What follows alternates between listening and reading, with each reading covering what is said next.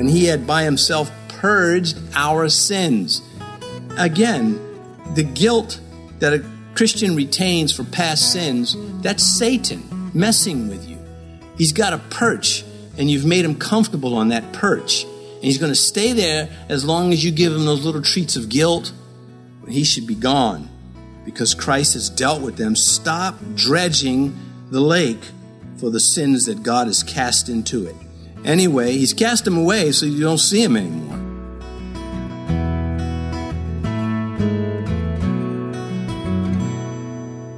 This is Cross-Reference Radio with our pastor and teacher, Rick Gaston. Rick is the pastor of Calvary Chapel, Mechanicsville. Pastor Rick is currently teaching through the book of 1 Kings. Please stay with us after today's message to hear more information about Cross-Reference Radio, specifically how you can get a free copy of this teaching. And now here's Pastor Rick with the conclusion of his study called Days of Elijah in 1 Kings chapter 17. Many widows were in Israel in the days of Elijah, when the heavens were shut up 3 years and 6 months, and there was a great famine throughout all the land.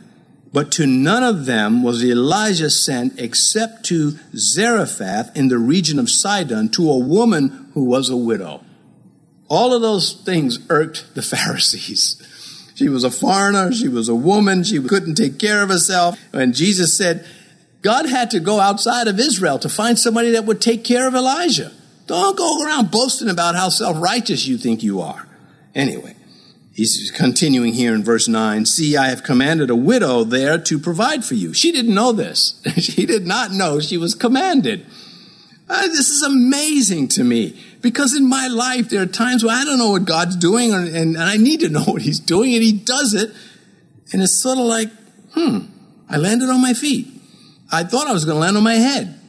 And somehow it worked out. So from needing, again, to be fed by ravens, he is dispatched to feed those in need. And he doesn't even know what's going to happen yet. She did not know. Her name came up before the throne of God. And neither did the prophet until God. And she doesn't know the prophet's going to be sent there. And we'll live with her for, not in the same facility. He'll be there.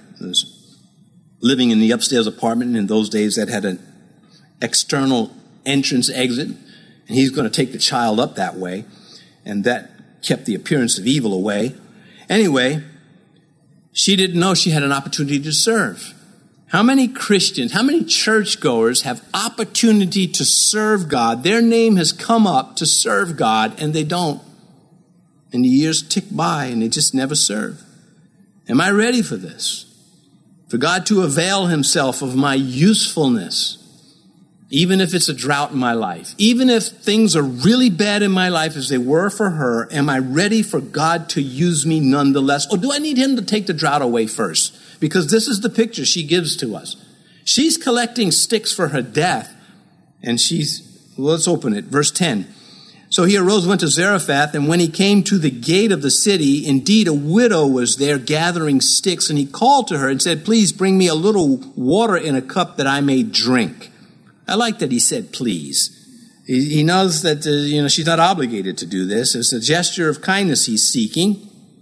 And so on his side, he acts on his reassignment. Okay, I moved from Kirath to Zarephath in Gentile territory. Now he's involved in the sufferings of the common people. No ravens bringing food now. And at the widow's house, he's made to feel what others are feeling, because he's going to hear it coming from her voice. Zarephath, like Sidon, like now the northern kingdom, was spiritually scarred, like many places today. We could go to certain areas in the country where we live, and they're just scarred by the spiritually wicked. Blue cities. You don't want to be political, but you can't help, some of it's just right there on the surface. Anyway, these scars, these hideous and cruel rites of Jezebel's religion, her hereditary religion, no less. She was born into this stuff, and she wasn't going anywhere. When she arrives in Israel, she's quick to obey those pagan priests that she admired so much from childhood. And when they told her, you need to put altars here, you need to do this, she was on it.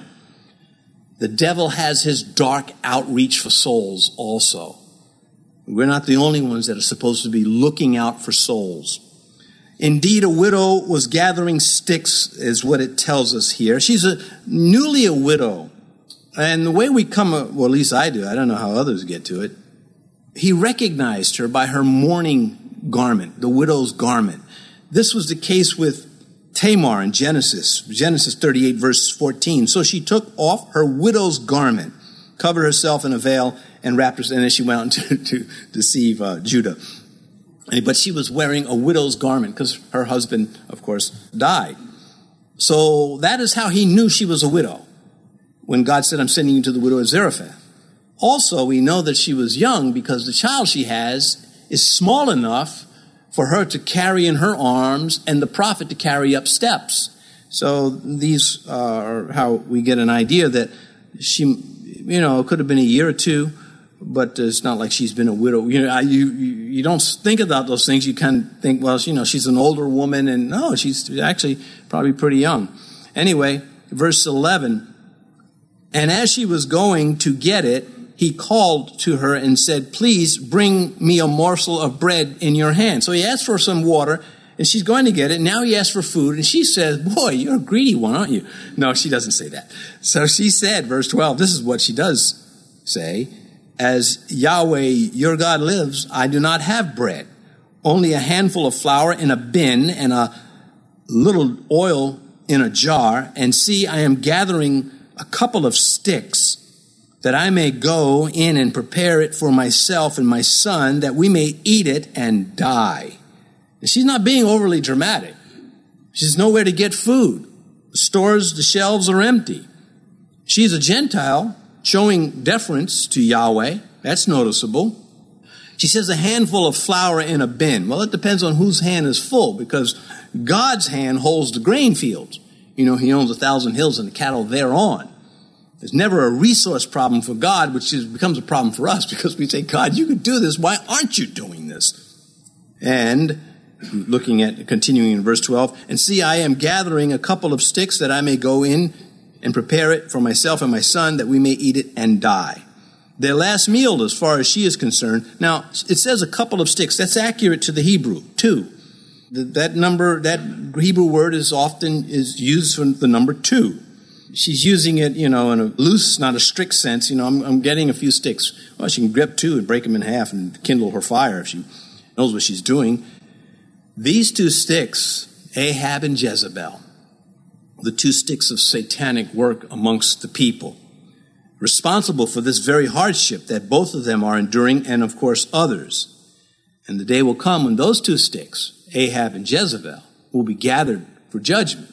The day will come when the wicked will be gathered for judgment. And this is part of our message, that it is avoidable. All Ahab had to do was side with Elijah. That's all he had to do. He does not. Wicked rulers sit in office doing what is good for Satan. Yeah, these are the days again of Elijah. Verse 13, and Elijah said to her, do not fear, go and do as you have said, but make me a small cake from it first and bring it to me, and afterward make some for yourself and your son. Now this is just amazing. This is what God's word is teaching us. Some think it's harsh when the shepherds insist that God be put first. Do you do your devotions? No, I got just so much problems in my life. Have you made your offerings? No, I don't have any money. Well, everybody's got 2 cents. If you don't have it, steal it. No, kidding. Well, I guess if you're a prosperity teacher, that would be what I am. Anyway, you just, put God first. Luke 21 verse 4, but she, out of her poverty, put in all the livelihood that she had. She didn't wait for things to get better. It's not easy. This is not easy. It takes faith. He says, feed the prophet first, then you can take, contrary to women and children first, it's the reversal. Prophets come. Now, this wouldn't work on the Titanic. You wouldn't say, sorry, prophets first. Excuse me, ma'am. That's not what's going on here. She doesn't know he's a prophet yet. He's just a stranger passing through. He may have had some indication of a prophet on his garment, but no indication of that, though, for us. Anyway, she doesn't know that he's going to take care of her. Jesus said, seek first the kingdom of God and its righteousness, and all these things will be added to you. This is what we're seeing, because she does this. She doesn't protest. We see that Matthew 6:33 in action on her part. She is a heroine in the story also. Hebrews 13:2, do not forget to entertain strangers, for by so doing some have unwittingly entertained angels. Now that's a reference to Abraham directly, but indirectly it includes Elijah. She doesn't know who he is. She doesn't know where he's been, who she is in relation to God. Anyway, this is always the platform that God starts off with, what he demands. And he demands that he be honored first and will not settle for second place. Now, you have to use wisdom here, because some will abuse this, put God first, and they're really up to no good. And they're really not using any brains. They're just wicked. But Elijah's challenge to the widow would call for her to employ faith in the midst of her desperate situation. And that's what stands out. He is challenging a mother's God-given instincts to keep God first and her son second. He is challenging her to do that. Now, you can say, yeah, well, she could have said, what's a few more minutes of hunger? It's going to take her a little time to get everything going. And she's got to wait and serve him first, and he's a stranger. I think it's a pretty high demand. But I also think God purposely has left this little tidbit in the story because it is not little, it is big. And I've always read this and say, man, that's kind of odd. He shows up and he says, feed me first. And she does it. In verse 14, thus says Yahweh, God of Israel. This is his response to her. The bin of flour shall not be used up, nor shall the jar of oil run dry until the day of Yahweh sends rain on the earth. It says now in verse 15, so she went away and did according to the word of Elijah, and he and her household ate for many days. But it does not tell us if she believed him at verse 14. Go and make my meal first, and the food won't run out for us. I don't think she just said, okay, I believe you. Because at the end of the story, she's going to question his ministry. I think she just does it. And God knew she would do it. There are sometimes those things about us that just are there. We may not be able to articulate them, but they are there. We did the right thing. Maybe when we would say, well, I wasn't thinking, I just did this. And that may be the case here. She's not really processing the thoughts. She's just, okay. She goes and does it. God saw this was going to happen. He did not force her. He recognized that the ingredients were there. She would be given the opportunity to be useful, and she took it. So, he tells her, he challenges her faith. What if she didn't do it? What if she said, no, after my son and I eat, you can eat. What if she did that? God wouldn't have sent her there. She, her son, and the prophet will all eat. Elijah lived with this widow and her son for some period of time while the drought continued. We get that. We'll come back to that, touch on it briefly. Verse 16, the bin of flour was not used up, nor did the jar of oil run dry, according to the word of Yahweh, which he spoke by Elijah. Now, King David made this observation. He said, I've been young, and now I am old. Yet I have not seen the righteous forsaken, nor their descendants begging for bread. The Bible is always putting in front of us a chance to believe. It first gets us to, ready in our theology, and then life happens to us, and we get to see if we believe the things we claim to be so precious, the things we sing about. Verse 17, now it happened after these things that the son of the woman who owned the house became sick, and his sickness was so serious that there was no breath left in him. Now that Hebrew word means just what it says. The breath was gone. It was dead, is what we would say. This is going to be the first recorded instance of revived life in Scripture. God allows this death. God overcomes this death. Certainly doesn't always do this way, but this is going to intensify. Verse 18, so she said to Elijah, what have I to do with you, O man of God? Have you come to me to bring my sin to remembrance and to kill my son? Man, she is broken. And understandably. It's said with bitterness, of course. Regardless of the tone, the words themselves make that clear.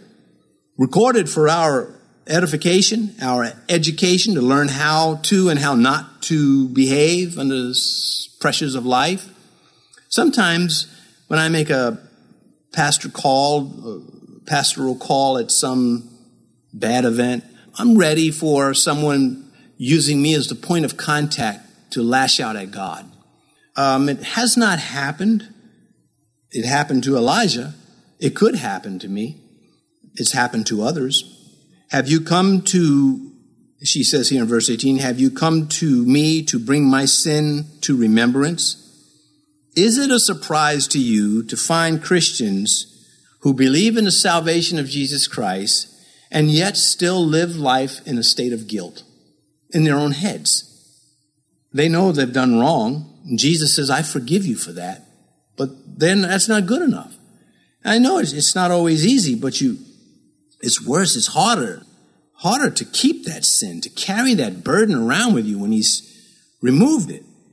Again, even believing him for salvation of their souls, do you still think he's not strong enough to take the guilt of your actions away from you?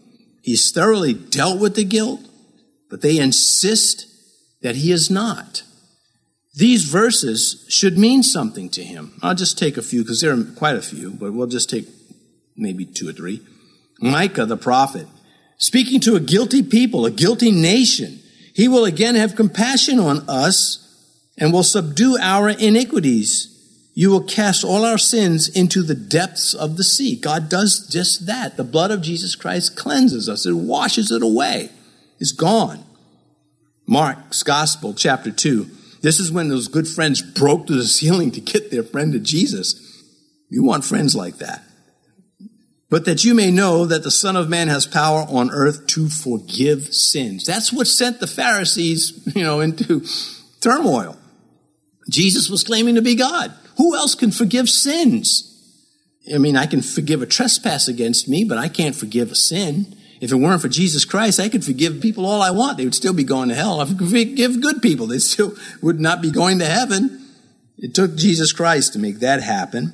So God had proven his presence in this house when they were starving to death. When Elijah arrived, you'd think that she would be a little bit more ready to believe, but it's such a heavy load on her.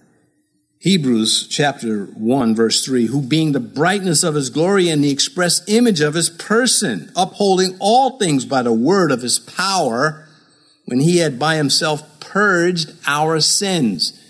Again, the guilt that a Christian retains for past sins, that's Satan messing with you.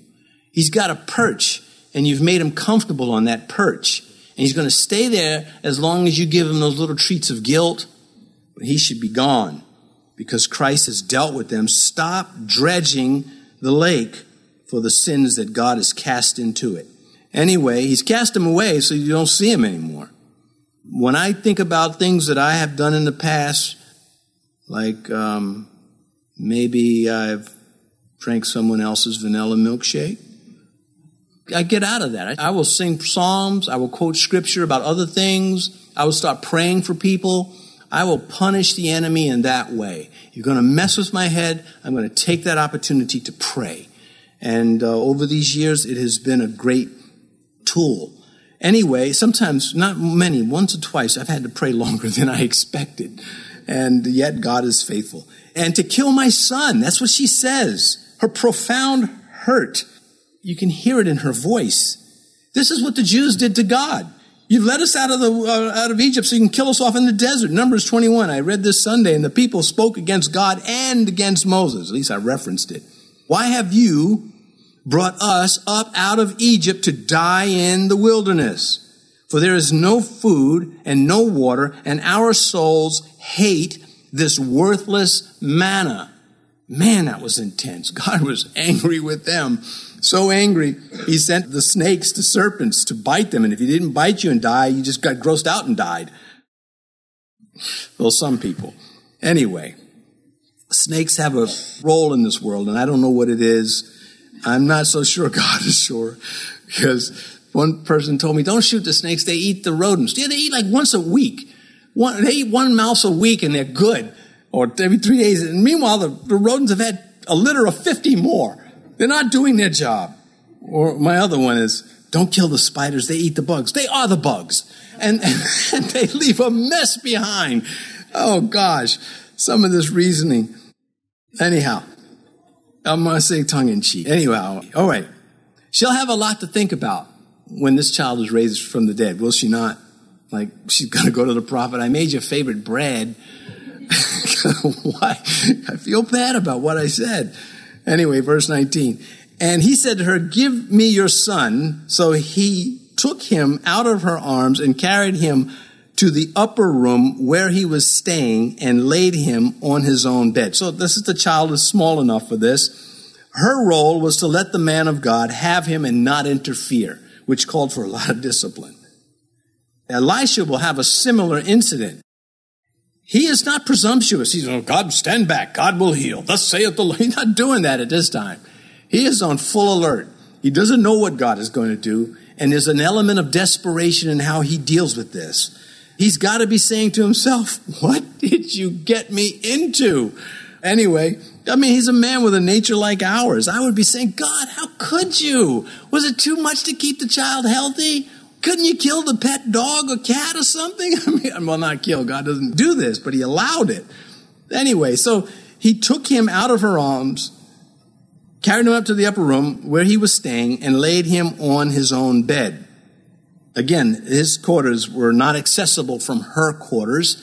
That kept that line of protection between the two. Verse 20, then he cried out to Yahweh and said, oh, Yahweh, my God, have you also brought tragedy on the widow with whom I lodge by killing her son? So he's on full alert. Poor prophet, man.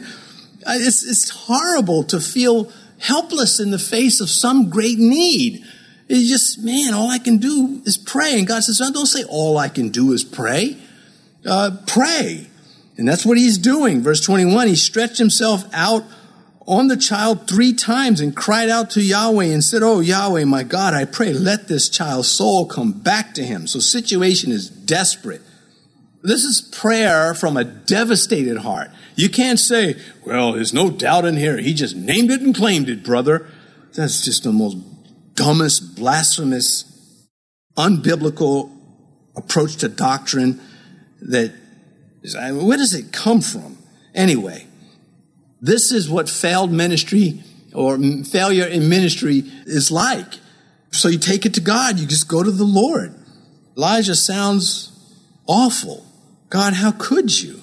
Verse 22, and the Lord heard the voice of Elijah, and the soul of the child came back to him, and he revived. What a moment in time this must have been. You can just see Elijah. You can see the air go out of the balloon, the pressure, just go right out. He's like, oh, thank you. Verse 23, Elijah took the child and brought him down from the upper room into the house and gave him to his mother. And Elijah said, he said, see, your son lives. Yeah, he is man enough to tell us he did not have the faith entering into this fight. He is man enough to say he cried out to the Lord with all he had. And we can still hear and feel the sigh of great relief in Elijah's voice. Verse 24. Then the woman said to Elijah, now by this I know you are a man of God, and the word of God in your mouth is the truth. Well, didn't you know that before when I was with the food thing? I mean, you're pretty desperate there. Oh, I'm puzzled by her need for further validation. There were false prophets that moved around, and she may have just, sort of this emergency wiped away all the other stuff. And anyway, Elijah proved himself once, and now because of God again. And she says, and the word of the Lord in your mouth is truth. Well, we want the world to say that about us. People need help identifying God's true people because there are so many frauds out there. And we are supposed to help them with that. Later, the Shunammite woman shows the same hospitality to Elijah, has a room for him, and her child also. We'll pick this up when we get to 2 Kings. But the question is, for us, are we going to be useful? That widow was useful. Thanks for joining us for today's teaching on Cross Reference Radio. This is the daily radio ministry of Pastor Rick Gaston of Calvary Chapel, Mechanicsville in Virginia. We trust that what you've heard today in the book of 1 Kings has had a lasting imprint on your life. If you'd like to listen to more teachings from this series or share it with someone you know, please visit crossreferenceradio.com. We encourage you to subscribe to our podcast too, so you'll never miss another edition. Just visit crossreferenceradio.com and follow the links under radio. Again, that's crossreferenceradio.com. Our time with you today is about up, but we hope you'll tune in next time to continue studying the Word of God. Join us again as Pastor Rick covers more in the book of 1 Kings on Cross Reference Radio.